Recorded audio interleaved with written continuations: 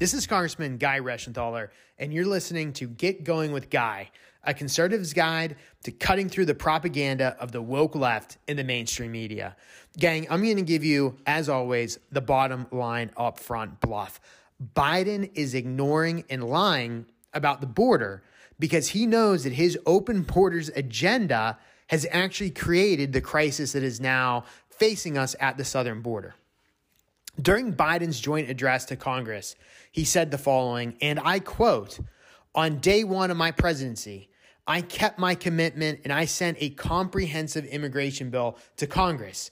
If you believe we need a secure border, pass it." That was Joe Biden. Those were his own words. But here's the problem, gang. Here's the problem with that statement. Congress already overwhelmingly passed border security funding for the past several years in the federal budget. Now Joe Biden is unconstitutionally blocking border wall funding appropriated by Congress, thus jumpstarting the crisis that is now facing us at the southern border. Here's the details. Joe Biden broke federal budget law when he ordered a halt to further construction of the southern border wall. He actually did that. And those actions are a violation. When I say they violate the Constitution, they violate law, they actually do. That's just not hyperbole. His actions violated the Congressional Budget and Impoundment Control Act of 1974. You'll hear this referred to as the ICA. And the ICA forbids the executive branch from refusing to spend money appropriated by Congress. And if you're thinking about the rationale of that law, it makes sense. Because if Congress is passing laws, the executive branch has to enforce those laws. If the executive branch does not spend appropriated money for the purpose for which the money was appropriated, then the executive branch is taking a legislative function. It's unconstitutional, and it's a violation of what we lawyers call the black letter of the law. So again, more details here. The fiscal budget of 2021, the spending bill for 2021, stipulated that Congress would have the president have $1.4 billion, that's billion with a B, $1.4 billion for border wall and related spending. Biden's actions to not spend the money and to halt the construction of that southern border wall, those actions are a blatant violation of federal law and an infringement on Congress's constitutional power of the purse.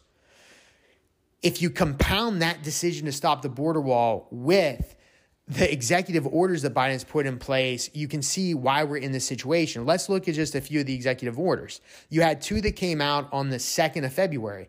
The one was an executive order that rescinded Trump's asylum policy that required asylum seekers to wait for a hearing in border facilities in Mexico rather than being released into the interior of the country.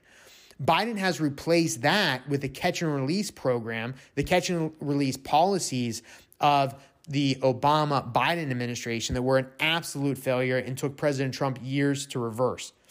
On the same day, February 2nd, he also rescinded the executive order of Trump's memo that required immigrants to repay the government if they receive public benefit. Now, that might sound a little harsh. We don't want to begrudge anybody of benefits, but the reason for that is that it disincentivized people from traveling to the United States illegally. There was a method to what that executive order that President Trump put in place did. Biden reversed it.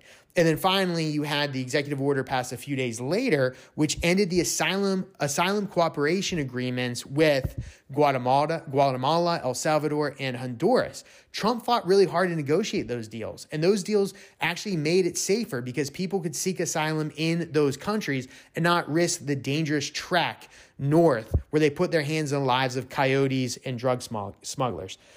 All right, gang, in summary, the president had an opportunity last week to address the public health, the humanitarian, and the national security crisis that he and his administration have created at the southern border. But he completely ignored what happened. All right, gang, that's all for today. And as always, just call me Guy.